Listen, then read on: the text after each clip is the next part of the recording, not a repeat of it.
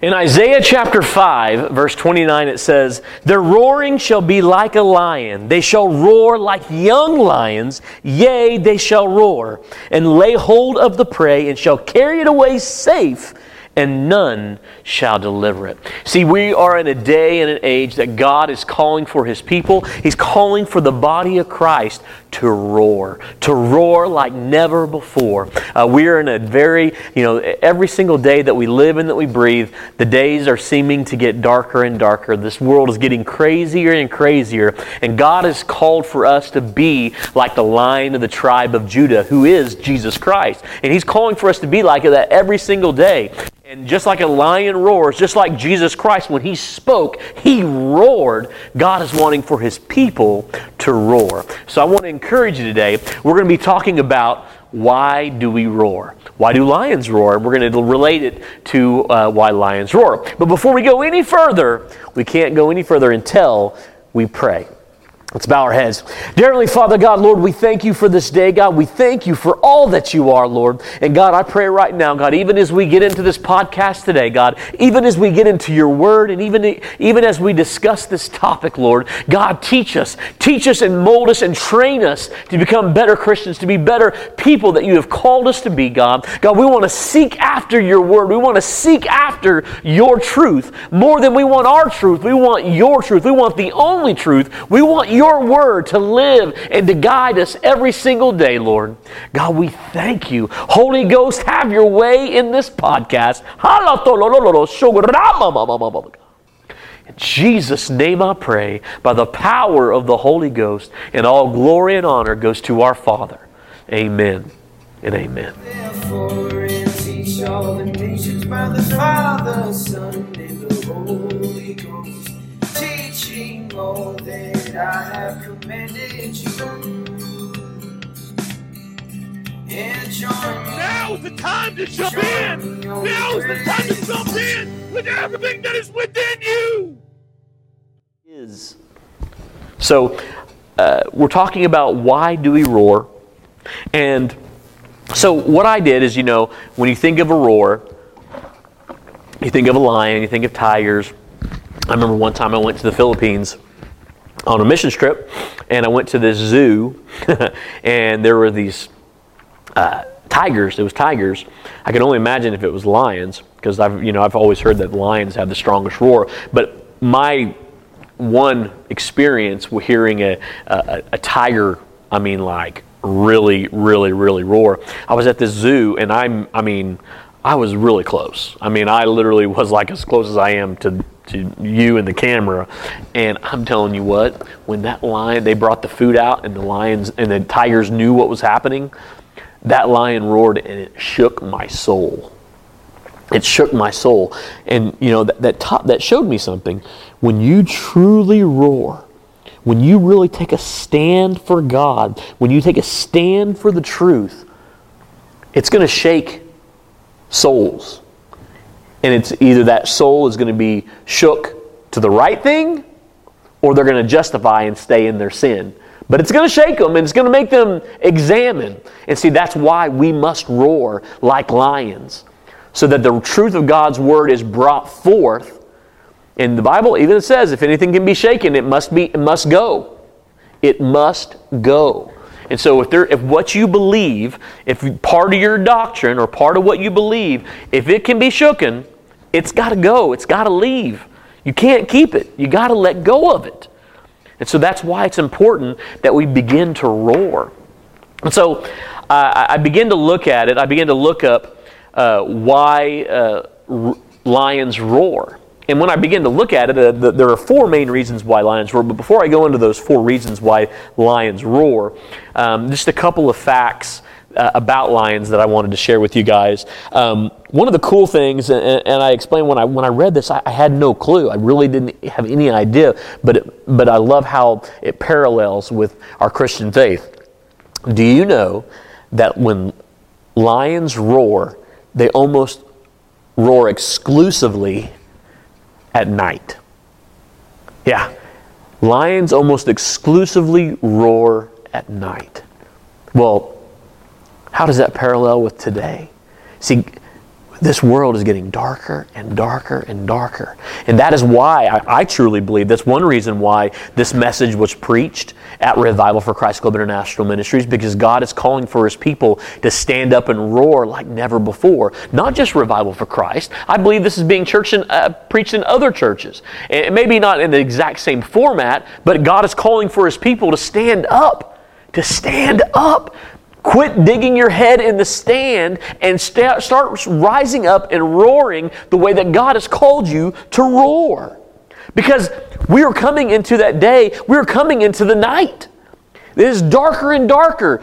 When it's becoming more and more acceptable for abortion, when it's becoming more and more acceptable, the sins that we know are true in the Bible, when the churches today and the body of Christ today are accepting and justifying them as okay, when you're having these things preached in your pulpit, when you're having people that up there in the pulpit or on your stage, and you're justifying and it's okay, night's already here. Night is here like never before. And so it's time for us to roar. Just like a lion almost exclusively roars at night, I thought that was kind of cool, kind of interesting. Another thing that I read was lions are more likely to roar repeatedly near rivers and streams and water points. So, see, God wants us to roar near areas of life. You think about it, streams and rivers, that's what gives life. Life, you got to have water.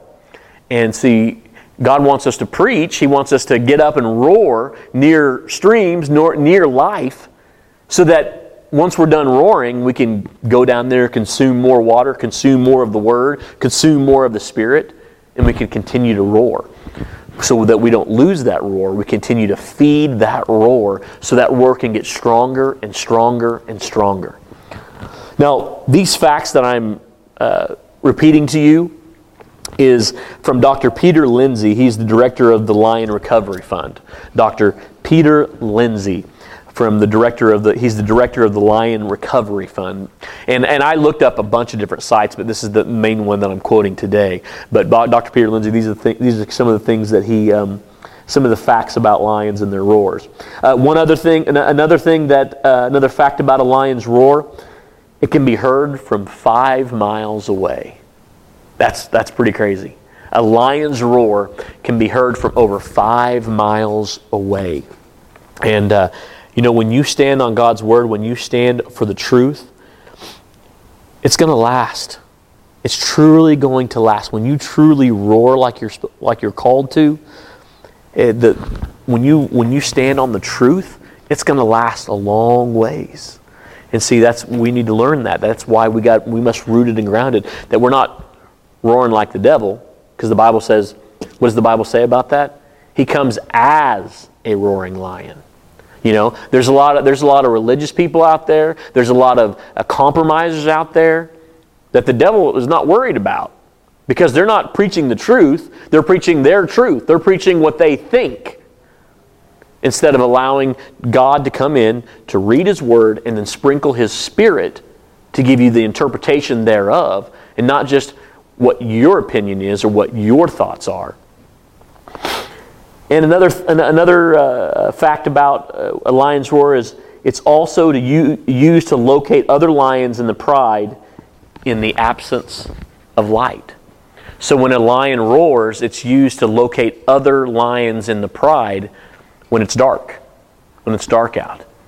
See, we preach and we roar so that we can find other people who are roaring, who are standing up for the truth, or being everything that God has called them to be, so that we can find people with like faith. We can find people that will come in and share the faith that we have in what we do and how we speak and where we go. Okay, so that leads me to when I was studying this message, I looked up and I did some research on the top reasons why lions roar. What are the reasons that lions roar? And it was funny. There's about 3 or 4 different websites that I studied, and they all kind of said the same thing, very similar things. So there's a lot of these are based off of Dr. Peter Lindsay's, the director of the Lion Recovery Fund. But when I was going into this, I thought it was kind of cool how it related to also with roar, the message that our chief apostle, Timothy Vanover, preached on the righteous overcoming anointed revelation. And all your little things about how God did this for you and God did that for you. I want to see you crack open the Word of God and share some. I want you to crack open the Word of God and share some revelation. I want you to put together a concise understanding that builds and develops a spiritual principle. Tonight, we presented a concise and spiritual principle with the Word and Spirit of God and established truth. You take the established truth, and it helps you with righteousness, brings you into right standing. When you get into right standing, you get into relationship. From relationship comes revelation. From revelation comes the ability to embrace and apply. Once you embrace and apply, you're changed. Once you're changed and transformed, then you manifest. That's the whole process. Boom, right there. Boom, that's it. That's it. And tell me what part of that doesn't work. Tell me what part of that's not right. What part of it? What? Can you have a relationship without right standing? How? How can anybody have a relationship when you're not in right standing with that person? JJ, you think you could have a relationship with your girlfriend if you were not in right standing with her? If she was mad at you, upset at you, were you going to have a good relationship? Or maybe things going to get thrown and things poured on you? Probably. Yeah, that's probably going to happen. Yeah. Probably gonna happen. So you can't get relationship without righteousness.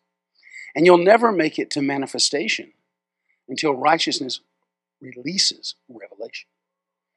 So that's what this whole thing is about, the roar. Righteous, overcoming, anointed revelation. What about that? Whoever shall gather against thee shall fall, will I say.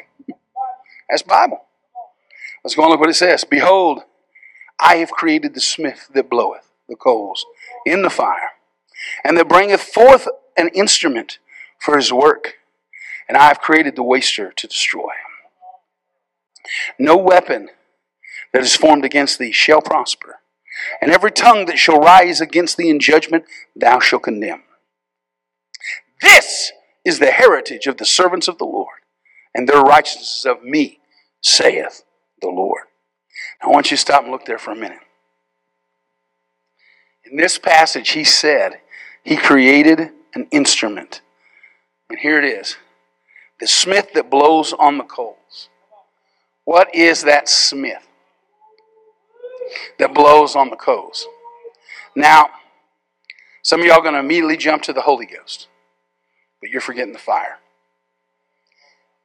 And John indeed baptized with water, but Jesus said he baptized you with the Holy Ghost and fire. Right?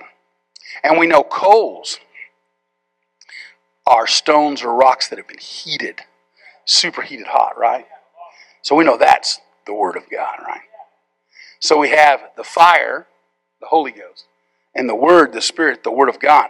But what is that smith that blows on the coals? I bet you do not know.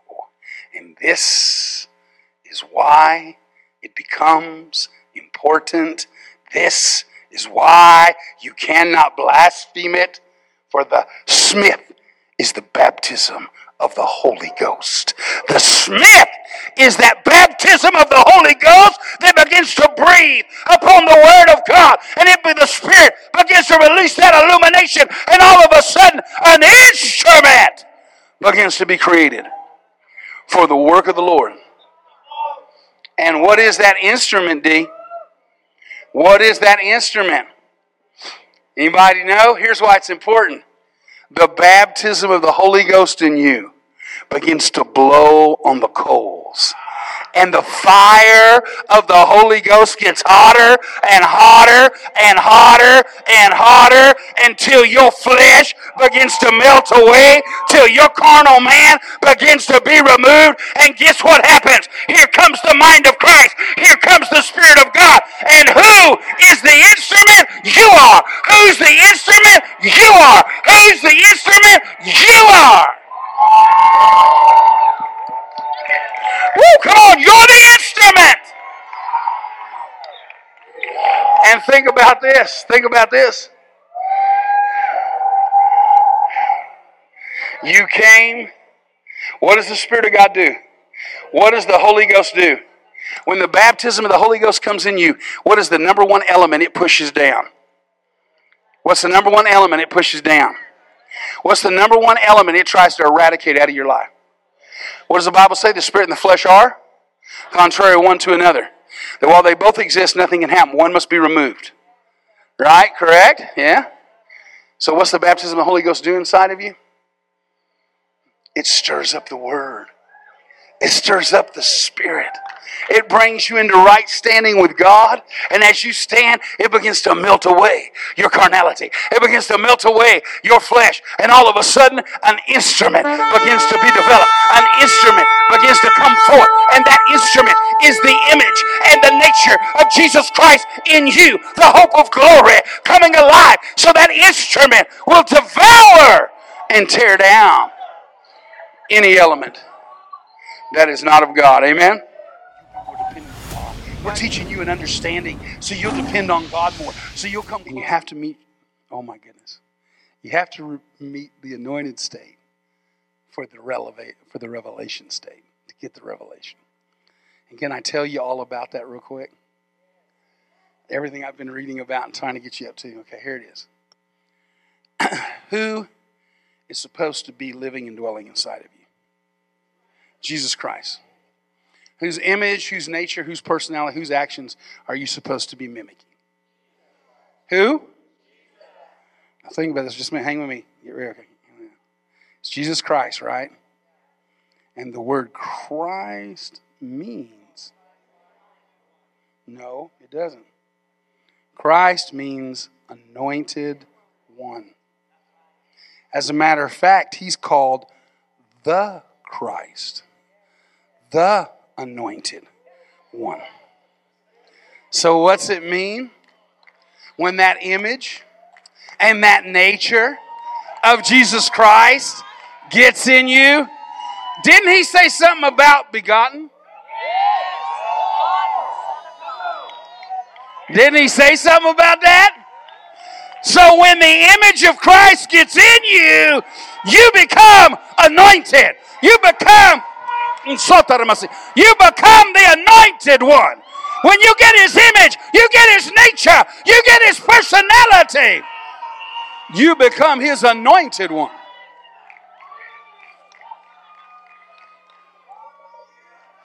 So, what is his goal with the roar? To put Christ's image in you. To put Christ's nature in you. See, guys, think about it. When you get that image of Christ and that anointing rises, then when he gives you revelation, you'll understand it. When he gives you revelation, you'll know how to put it into operation. He begins to show you things. He begins to tell you things. You begin to start overcoming. Areas of your life you couldn't overcome before, now you're overcoming them. And as you overcome them, you get stronger. And you get more confident.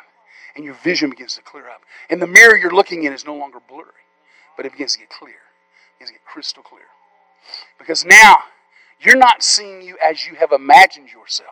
You're not seeing you as others have framed you. But you're seeing you as God sees you. You're understanding your life as God understands it. And then what begins to happen is, as he begins to reveal himself to you, and you begin to accept that revelation, as you look and say, oh God, I want that in my life. Oh God, I want that with me. As you begin to embrace that revelation, it changes you. It transforms you. It molds and creates in you his image and his nature that he wants you to have. He comes on and says, here's the key. When you get to the place where it's no longer what you're creating, it's no longer what you're making, but you brought yourself under subjection. And now it's what the Lord says. It's what the Spirit of the Lord is trying to show you. And as you begin to realize the real revelation, as you begin to understand who he is and who you are and what this is about, that imperfect knowledge you had, that knowledge you thought you had that was without God, it begins to evaporate. it begins to disappear. As the true knowledge comes, as the real knowledge comes, that knowledge that you created, that knowledge that you built will begin to evaporate. It will begin to deteriorate. You know why? Because nothing is stronger or mightier or greater than the revelation in the Word of God. When God brings revelation established on the Word and illuminated by the Holy Ghost to bring wisdom and understanding to establish relationship. There's nothing greater. There's nothing greater. Can you say? So the first reason, and these aren't in like any specific order, but we're just kind of going there. But the first reason, one of the reasons that a lion roars is a way to gauge strength. The reason why a lion roars is to gauge strength.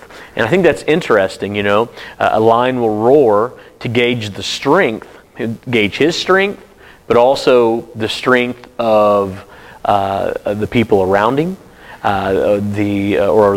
actually probably the animals around him, to see how they react. But more than anything, they're gauging their own strength, and I think it's funny that we say that roaring is a way to gauge strength. Whenever you are roaring, whenever you're standing up for God, the first thing that God is looking for is He's looking for righteousness in us. Well, what is righteousness? It is right standing, doing the things that we need to do in order to be in right standing and having that right standing relationship with our Savior, with our Maker. And the scripture that God sent me to is in Psalms chapter 37. Psalms chapter 37, and we're going to be reading verses 17 through 25. And it says, "For the arms of the wicked shall be broken, but the Lord upholdeth the righteous." See, God is wanting us to be righteous. He wants us to be righteous in everything that we do. You know, I once heard someone say, thought it was absolutely ridiculous that we can't get more righteous. You can't go any further more in our righteousness with God. And I thought that was crazy because last time I checked, what does righteousness mean? It means to be in right standing with God. Well, you can get out of right standing. Just like my wife, if I stopped talking to her every day, I would fall out of right standing with her. If you have a friend that is a good friend of yours, how much in right standing are you with that friend if you don't have a relationship with them? You'll fall out of right standing with that person. And so, that's why it's important every single day that we do what it takes to be in right standing with our Savior. The more that we choose Him, the more that we choose His Spirit and His Word and His anointing in our life, the closer that we are going to get to Him, the closer more pure that our soul is going to be, and the more that we X out and we cross out all the things in our life that are not like Him, that are our flesh and what our fleshly and our carnal desires, and the more that we desire the things that He has for our life, the more in right standing that we are going to be with Him. And see, and the more that we're in right standing, the more that we can stand up and roar like He has called for us to be, the more that we can become that righteous nation that He's called for us to be. The Lord knoweth, verse 18, the Lord knoweth the days of the upright, and their inheritance shall be forever. You know, the more that we strive for that righteousness, He knows what that day is. And when we strive for that, our inheritance shall be forever. God wants us to have that righteousness forever. They shall not be ashamed in the evil time, and in the days of the famine they shall be satisfied. See, the thing is God doesn't want us to be ashamed. See, when we are ashamed of His Word, when we're ashamed of His truth, because we want to stick our head in the sand and we don't want to offend anybody, well, it's okay. We're going to love you. No, God loves the sinner, but He does not love the sin. So we got to stand up and be righteous. We got to stand up and stand up for what is right. We got to stand up for His Word. And say, brother, sister, no, that is wrong.